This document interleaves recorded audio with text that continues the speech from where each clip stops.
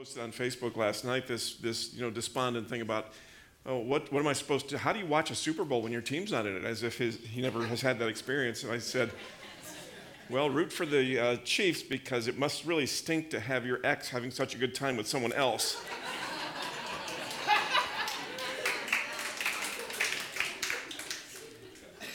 You know, we all want things to get back to normal, but really, did Brady have to be in the Super Bowl again? Is that what this is about?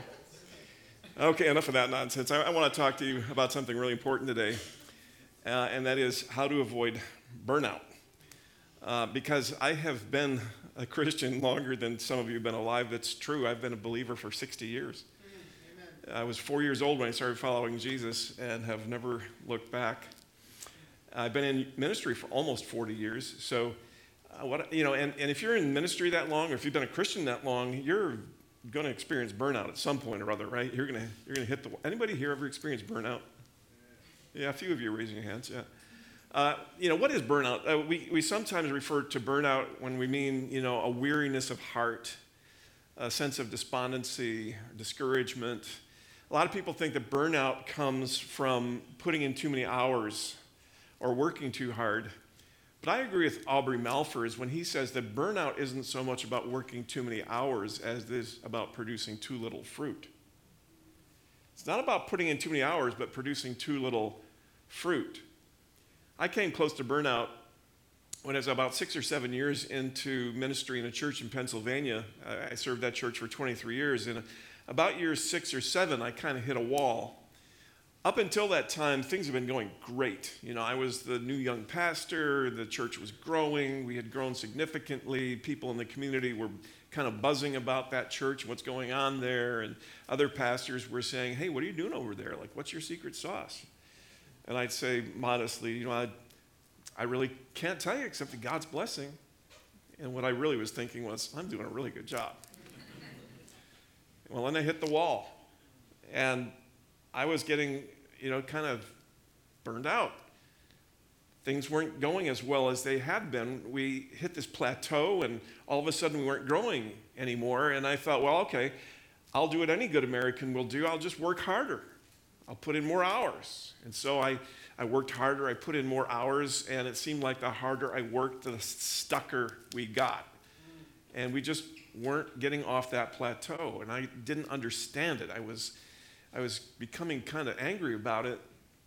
I remember one night in particular, it was a Saturday night, and we had members in the church who had, he was in a hospital, and they had the audacity to pick a hospital 45 minutes away from home and expect a visit, So that's an hour and a half of travel for a 10-minute visit. Didn't seem like a wise investment of time, but sometimes as a pastor, you have to suck it up and do these things. And so I went out to the hospital, and then on the way home, I was just wanting to get home. It was 6 o'clock on a Saturday night. Everybody else was home having pizza with their families by then. And I had, probably 10 minutes left in my drive, and I'm coming up to this one intersection. I can still picture it, just hoping that the light stays green so I can get through and get home. And that light had the audacity to turn red. And that was like the last straw. I was ticked. And I slammed my hands on the steering wheel, and I said out loud, "This isn't fair." Well, it was a sign that I was really right there on the verge of burnout. Now, we'll come back to that intersection in a little while, but I think there have been many times when I've worked just as hard or maybe even harder, and I haven't minded it at all. So it wasn't about the hours. The difference was that in those other times I was seeing so much fruit, I didn't care. It was so fun and so fulfilling that I didn't care about the long hours. So it wasn't about the hours, it was about the lack of fruit. Well, to put it in the negative, I want to talk to you about how to avoid burnout, but to put it more positively, what I really want to talk to you about is how to be sure you bear fruit. And Scripture often talks about the importance of bearing fruit. In Psalm 1, you have this picture of a tree planted by streams of water, and whatever it does, it prospers. It bears fruit in its season. Its leaf doesn't wither. Everything is great about this tree, and that's a picture of a life that is lived in right relationship with God. And the reason why, it's such a beautiful picture is because that tree is doing what it was made to do, right? It's bearing fruit, and anybody who comes can rest beneath its shade and sample its luscious fruit. It's a tree that is fruitful. It's doing what it was intended to do. Well, Jesus talks about the importance of bearing fruit too. He wants his disciples to bear fruit. And so he spoke of that on the night before he went to the cross. Okay, so he's talking about things that are really important to him, things that are on his heart that he wants his disciples to know about. And what does he do? But he tells them, you need to remain in me so you can bear fruit. I don't know if you noticed the passage that was read earlier, John 15, 1 through 8. Just 8 verses, but 6 times in those 8 verses, Jesus talks about bearing fruit. He talks about how I want you to bear fruit, how I want you to bear more fruit, how I want you to bear much fruit. And then a few verses later, he talks about bearing fruit that lasts. That's the legacy he wants every believer in Christ to leave. A legacy measured in terms of fruitfulness. You know, living for what really counts, fulfilling the purpose for which God put you on this planet. And here's the secret. He lets us in on the secret of how to have that kind of fruitful life. He lets us in on the secret by means of a metaphor, kind of an extended analogy that has 3 parts to it to help us explain what this business of bearing fruit is about. Now, the first part of the metaphor is the vine, right? Jesus says, I am the true vine. Now, the reason why he says I'm the true vine is probably to distinguish himself from Old Testament Israel, which was called a wild vine. In the Old Testament, Israel was sometimes described as a vine, but a vine that only ever produced wild grapes or no grapes at all, just leafy growth, but no grapes. And that was a kind of a symbol of how Israel had failed to live up to its promise as that nation through whom God would bless all the other nations of the earth. And that promise went unfulfilled until Messiah, Jesus, came, because it was through Jesus that that promise would be fulfilled. And so Israel gives birth to Jesus. Jesus then is the one through whom all the nations of the earth will be blessed. So he says, I am the true vine. I'm the one through whom that promise now will be fulfilled. I am the true vine. My Father is the gardener. He's the vine dresser. And then there are the branches. So 3 parts, the vine dresser, the gardener, and then the branches. That's you, my disciples. Now, the part that the vine plays in this is so obvious that it barely needs to be stated, right? The vine gives life to the branches, and that's what enables them to bear fruit. Jesus is the life-giving one. He gives his life to us, and it's through him that we bear fruit. But Jesus then goes on to spell out more specifically the role of the gardener and then the role of the branches themselves. So Jesus says, I am the vine. My Father is the gardener. My Father is the vine dresser. Now, before we go much farther, I need to tell you a little bit about first century vineyards, because they don't look like modern day vineyards. When I say the word vineyard, you get a picture in your head of rows and rows of straight trestles about 6 feet high or so, steel or a wooden post with steel wire running across, and vines that grow up onto these trestles, and the branches spread out on the trestles. And you see a Napa Valley vineyard or a French vineyard with row after row of these trestles. Well, a first century vineyard looked nothing like that.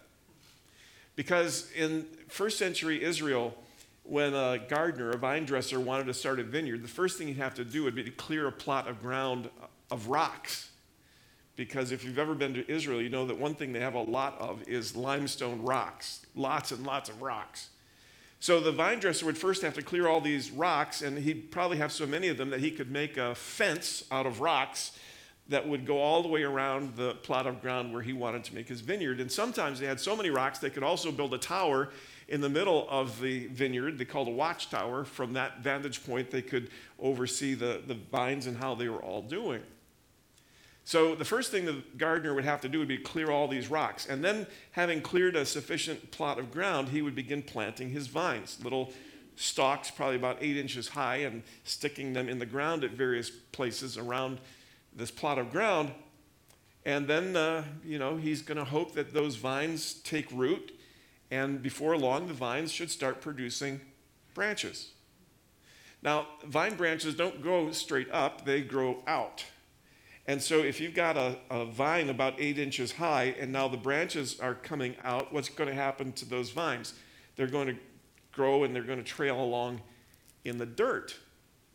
And so one of the first things that the vine dresser, the gardener, will need to do is to get those branches out of the dirt, because branches of a grapevine aren't like a cucumber vine or a pumpkin vine where the fruit is produced on the ground. Grapes don't develop that way. For grapes to develop, the branches need to be elevated so that they get plenty of sunlight, and then the fruit can hang down. It can develop in a bunch. And in order to do that, then the gardener has to lift up those branches off the ground. And what does he use to do that? Well, you don't have a lot of wood, and you don't have any steel wire in the first century, so you use what you've got. Rocks. You've got lots and lots of rocks. Now, I had the opportunity to see a vineyard that was actually cultivated this way when I studied in Israel as a college student, and it was amazing because it looked nothing like our vineyards. So what you saw was these little vines coming out of the ground, and then rocks in rows where the vine dresser had trained the vines to run along these rocks so that they could bear fruit. Now, I say all that because I think it makes better sense of verse 2 of our passage, where in most of our translations it says, he cuts off every branch in me that bears no fruit. Well, that's a strange thing if you're starting a vineyard to start cutting off branches right away.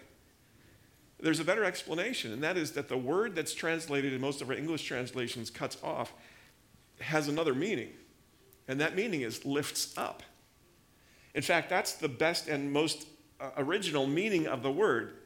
He lifts up every branch in me that bears no fruit. Now, words are kind of elastic, and they come to mean other things over time.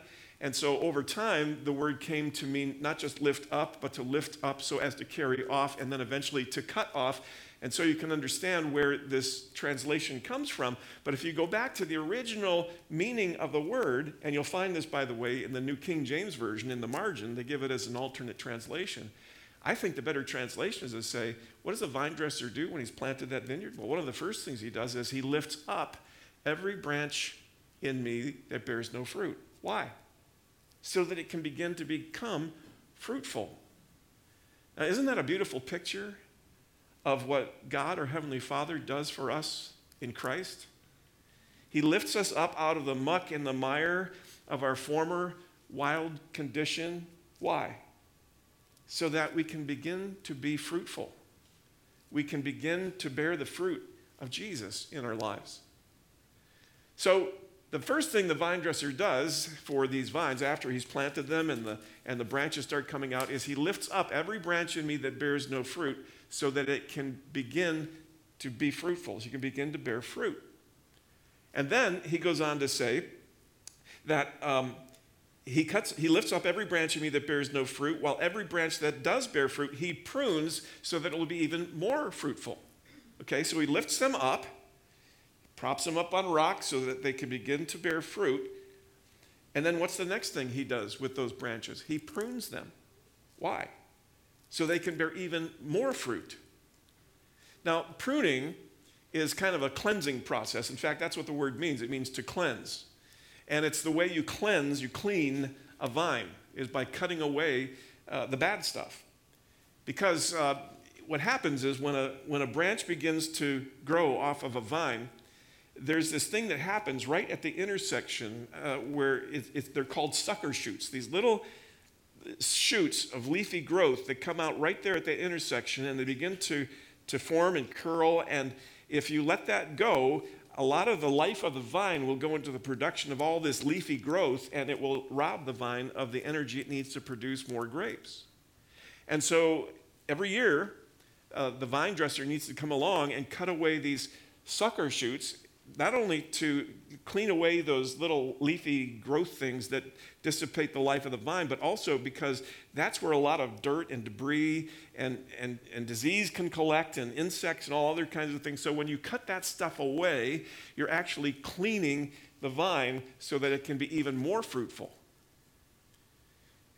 Well, if you are a true believer, a true follower of Jesus, and you've begun to bear some fruit, you can expect to be pruned. And pruning isn't a pleasant process. It hurts. And the tool that God will most often use in your life to prune you is the Word of God. Look what Jesus says to his disciples in verse 3. You are already clean. The word there is actually you are already pruned, same word. You're already pruned because of the word I've spoken to you. Jesus is saying that's the effect of my words on you. That's why I've been teaching you all these things. My words have convicted you of sin. My words have revealed wrong attitudes. My words have corrected bad behavior. My words have called for greater obedience. If you belong to Jesus and are a branch of the true vine, you've got to expect to be pruned, and the instrument he'll use to do it is his word. I was once a part of a church plant in Minnesota, and that's where I caught the bug. When I was living in Minnesota for 4 years, my wife and I were part of a church plant, and we really not only enjoyed the process, but we saw the value of planting churches and brought that back east when we came back to pastor another church. And as part of the church plant, we were leading a house group, a life group like you have here. And in that particular life group, at a certain point, they would break into men's groups and women's groups for some discussion. I was leading a group of guys in a discussion one night about the importance of God's word in the life of the believer. And one of the younger guys in the group said, you know, if I go on a business trip and I neglect getting into the scriptures for a couple of days, I can tell the difference. I begin to get a surly attitude, and I begin to kind of drift into behavior and thoughts that are just not healthy for me as a believer. I got to stay in the Word. And an older guy in the group said, yeah, I know exactly what you mean. He said, I ought to be getting into the scriptures more frequently than I do. But, you know, every time I open the scriptures, it gives me a stiff kick in the seat. Well, that's the pruning, right? Pruning sometimes isn't too pleasant. When we open the scriptures, we risk having, you know, bad attitudes revealed and being convicted of sin and being instructed in how to get ourselves right before God and instructions about what it means to be obedient to him. That's the pruning process, and it's so valuable. It's so important that we subject ourselves. We allow ourselves to be subjected to the pruning of God's word, because that's the only way you go from bearing some fruit to bearing more fruit. And that's what the Savior wants for us. And so that we can bear any fruit at all, the Father, the wise gardener, lifts us up and sets us in a different place so that we can begin to bear fruit. And then when we begin to bear fruit, the vine dresser prunes us so that we can become even more fruitful. So the vine gives life to the branches. The vine dresser lifts those branches up and he prunes them so that they can bear more fruit. And then we come finally to the branches. That's us. And when it comes to the branches, Jesus says there's basically only one job you have, one responsibility, and that's to stay really, really connected to the vine. Look what he says in verse 4, actually in several of these verses. Notice how much he makes of this need to abide in him or remain in him. Verse 4, remain in me, and I will remain in you. No branch can bear fruit by itself. It must remain in the vine. Neither can you bear fruit unless you remain in me. Verse 5, if a man remains in me and I in him, he will bear much fruit. Verse 6, if anyone does not remain in me, he's like a branch that's thrown away. Verse 7, if you remain in me and my words remain in you, ask whatever you wish and it will be given to you. Over and over again, he uses this idea of remain in me, abide in me. And if you go on to verse 9, he says, remain in, abide in my love. So if we're going to understand our responsibility in this whole metaphor as branches, then we better get clear on what Jesus means when he says, remain in or abide in me. Now, the word in the original language is a simple word that means to stay in a place, to continue in a place, to dwell in a place, to remain, to stand. And so there's a place where some of the disciples say to Jesus, can we remain with you? Can we stay with you? Now, John uses this word more than anyone else in all the scriptures. He uses it 40 times in 33 verses. And when John uses it, he uses it to refer to the closest possible relationship that you could ever have with someone. And so in John chapter 14, verse 10, John uses this verse or this word to describe the relationship of Jesus himself to God the Father. Look at this. He says, don't you believe that I am in the Father and the Father is in me? The words I say to you are not just my own. Rather, it is the Father living in, that's the same word there, remaining in, abiding in me, who is doing his work. Jesus saying, the Father and I have this incredibly close relationship. I am in him. He is in me. He remains in me. And the words I speak aren't just my words. They're the Father speaking through me. That's how close we are. Now, John goes on a few verses later to use the same word to describe the relationship of the Holy Spirit to the believer. He says in John 14:16, and I will ask the Father, and he will give you another counselor to be with you forever, the Spirit of truth, the Holy Spirit. The world cannot accept him because it neither sees him nor knows him, but you know him, for he lives. That's the same word. He remains. He abides with you and will be in you. You're going to have that kind of relationship with the Holy Spirit himself. He's going to be in you. He's going to remain in you, and he's going to empower you to live a whole new way. And so this word, remain in or abide in, speaks of a relationship where two persons are so closely linked that the life of one flows through the other. The life of the Father flows through the Son. The life of the Spirit flows through the believer. Jesus says, I want you to have that kind of relationship with me. I want you to live in such vital fellowship with me that the life of the vine flows through you, the branches. It's always the life of the greater flowing through the other. Live in such vital relationship with me that my life flows through you. That's why he says in verse 15, I am the vine, you are the branches. If a man remains in me and I in him, he will bear much fruit. Apart from me, you can do nothing. Live in such vital relationship with me that my life flows through you and you bear my fruit. Stay really, really connected to me such that my ways become your ways and my thoughts become your thoughts. And your character begins to reflect my character and my love flows through your words and actions. That's the essence of discipleship, is learning to lead my life as Jesus would lead it if Jesus were to live my life.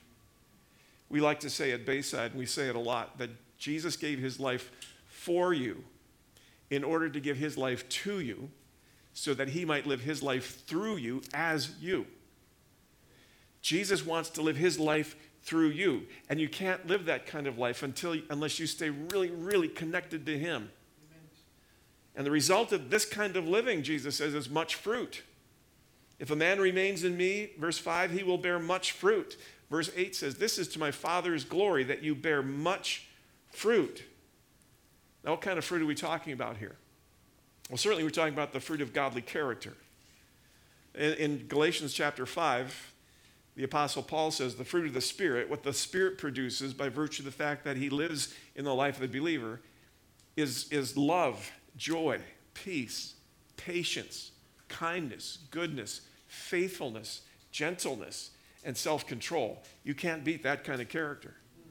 And it only comes from abiding in Christ, letting his Spirit do his work in you. So it's the fruit of godly character. It's the fruit of good works. Paul talks about in Colossians 1:10, bearing fruit in every good work. It's the fruit of influencing the lives of others for Christ so that more and more people are coming to faith in him. It's also power in prayer. I mean, if you look at verse 7, what an incredible promise you have there. If you remain in me and my words remain in you, ask whatever you wish and it will be given to you. Now, what's that saying? Not, man, if I get in really good with God, I can ask for Mercedes and he's going to give it to me. No. Because you see, if I remain in him and his words remain in me, this is really taking root in my heart and life. What are the kinds of things I'm going to ask for? The kind of things he most wants to give me. And so as I remain in him and his words remain in me, I'll see power in prayer because I'll begin to ask for the very things that God most wants to give. Right? So I'll see power in prayer. And he's saying, look, if you abide in me and my life begins to flow through you, then you can ask whatever you desire because you'll be asking for the things I want to give. But you know, as great it is to bear this kind of fruit, there are also consequences of not abiding. If I come unstuck from the vine, if I break away from him or I'm not abiding in him as I should, one of the consequences of that kind of life is futility. That doesn't sound so good in verse 4 when he says, remain in me and I will remain in you. No branch can bear fruit by itself. It must remain in the vine. Neither can you bear fruit unless you remain in me. If you don't remain in me, you're not going to fulfill your purpose. You're not going to bear fruit. He says in verse 5, apart from me, you can do nothing. Separate the shoot from the vine, the branch from the vine, and there's no fruit. That branch fails to do what it was made to do. It's futile. And that was my mistake. As I drove up to that intersection that night and slammed my hands on the steering wheel and said out loud, this isn't fair. And God says, okay, you want to have a conversation? Let's have a conversation. What's not fair? And I said this. I'm working my full head off for you, and you're not blessing me the way you should. And you know what he said? Where have you been? Where have you been? And I said, what do you mean, where have I been? I've just been to this hospital, 45 minutes from home. I've been doing all this stuff over here and this stuff over there. That's where I've been. I've been doing your work. He said, no, where have you been? And I knew what he meant by that. He was saying to me, Dave, I've been waiting for you to meet with me. You've been so busy doing my work, you've forgotten about me. You haven't been abiding. And God drew me back to John 15 and reminded me all over again that it's not about me, it's about him. And I had to realize afresh that, okay, so maybe I was able to grow a church to a certain extent based on my youthful energy and my talents and my giftedness and my training, and we got to a certain point, but you know what? I wasn't going any farther. You know why? Because I wasn't doing it in him. I wasn't doing it in his strength. I was trying to do the work of the Almighty in the strength of Dave Ritter. I'll tell you what, that doesn't work. It doesn't work. And I came to the realization that I had made Jesus the object of my life and ministry, but I hadn't made him the source. There's a big difference between having Jesus as the object of your ministry and having him as the source. It's kind of like, I used to pray, God bless my life. God bless my ministry. And when I hit the wall, I realized that was the wrong prayer. Instead of saying, God bless my life, I should have saying, live your life through me. Instead of saying, God bless my ministry, I should have been saying, Lord, do your work through me. That reoriented my whole point of view about ministry. And as I began to abide in the vine, guess what happened in my church? The fruit came again. The fruit came. And I didn't even have to try that hard. I just needed to abide in Jesus. Well, there are consequences of failing to abide in the vine. One of them is futility. The other is destruction. Look at verse 6. If anyone does not remain in me, he's like a branch that is thrown away and withers. Such branches are picked up, thrown into the fire, and burned. Yeah, it does eventually get around to the point where the vine dresser will notice that some of these branches have broken off and they're not good for anything except to be tossed in this bonfire over here. That's not how you start a vineyard, but it does eventually come to that point where you have to throw away dead branches, and it can come to that, branches being thrown into the fire and burned. Now, what's he talking about here? Is he talking about people who've lost their salvation, or they weren't Christians in the first place, or is he talking about something like what Paul was talking about in 1 Corinthians 3 when he said that there are some people who are going to be saved, but only as those passing through the fire, that their works built of wood, hay, and stubble will be burned up, but they will be saved? Is he talking about something like that? It's hard to tell because Jesus doesn't give us a whole lot to go on here. He only basically says you've got two alternatives here. One is to abide in me and bear fruit, and the other is to get detached from me and get thrown in the fire and burned. I don't know about you, but I'm going to choose staying attached and bearing fruit any day of the week, right?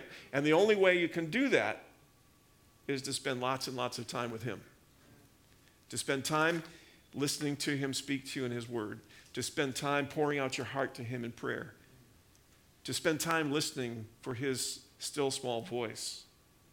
I get an image in my head of when I think of abiding in Christ, of of when I was just a little kid and I would crawl up in my dad's lap and he would welcome me there and put his arms around me, and I would just enjoy being with him, being in his presence. Can we be like that with Jesus? I think we can. I think we need to. And you might say, well, I don't have that kind of time. Well, if you want to abide in Christ and bear fruit, it's not a matter of having the time, it's a matter of making the time. It's that important. It's that much of a priority, because if you don't abide, you can't expect fruit. S.D. Gordon tells a story of how he had a cherry tree in his backyard, and one of the branches broke and it was kind of hanging by a thread, how that happens sometimes with trees. And he said the interesting thing was that spring, that branch that was kind of hanging by a thread, got some blossoms. And it even bore a little bit of fruit, but it wasn't very good fruit and there wasn't much of it. And Gordon said that the fruit we bear, whether much or little, tells the story of our abiding. What is the single most important secret of living a truly fruitful life and thereby avoiding burnout? It's this: the only way to be truly fruitful is to continually draw your life from Christ.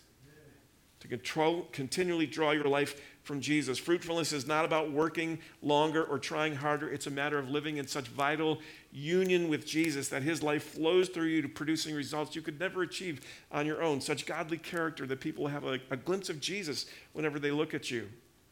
Good works that bless others and honor God. Ready answers to prayer because you're asking for the things he most wants to give. Other people's lives are touched, perhaps influenced for eternity, as you help them find Christ or to grow in him. And Jesus says, this is to my Father's glory, that you bear much fruit, showing yourselves to be my disciples. There's a place near London called Hampton Court where there is an old grapevine. It's believed to be 1,000 years old. It's been continually and carefully cultivated for 1,000 years, and now it's such a national treasure, they have it under this huge greenhouse. Well, that one grapevine has a root 2 feet thick. Some of the branches are 200 feet long, and that one mighty grapevine, through those branches, produces several tons of grapes each year. Isn't that a beautiful picture of Jesus and his branches? I am the vine, you are the branches. If a man remains in me and I in him, he will bear much fruit. Apart from me, you can do nothing. So here's what works for avoiding burnout, and it's not about cutting back your hours at work or making sure you take a good long vacation, although those things are great too. It's rather about abiding in Christ. Get so close to Jesus that his life flows through you so that your life bears his fruit. Submit to his periodic pruning, painful as it may be, so that you can bear even more fruit. Stay really, really connected to him and never, ever let go, and you'll bear abundant and lasting fruit that will bring you joy, will be a blessing to others, and bring glory to the Heavenly Father. Let's pray. Father, we thank you that we can have life in Christ, that we don't have to try to live this Christian life on our own. It's not up to us to produce the fruit, but you want to produce it through us. And so, Lord, I pray that you would help us to take these words of our precious Savior to heart and to take up his challenge to abide, to live in such vital relationship with Jesus that his very life will flow through us and will bear his amazing fruit. Lord, may we be fruit bearers. May we know the joy of fulfilling the purpose of our existence. May we bring blessings to others and glory to you, our Heavenly Father, the wise vine dresser. We pray in Jesus' name. Amen.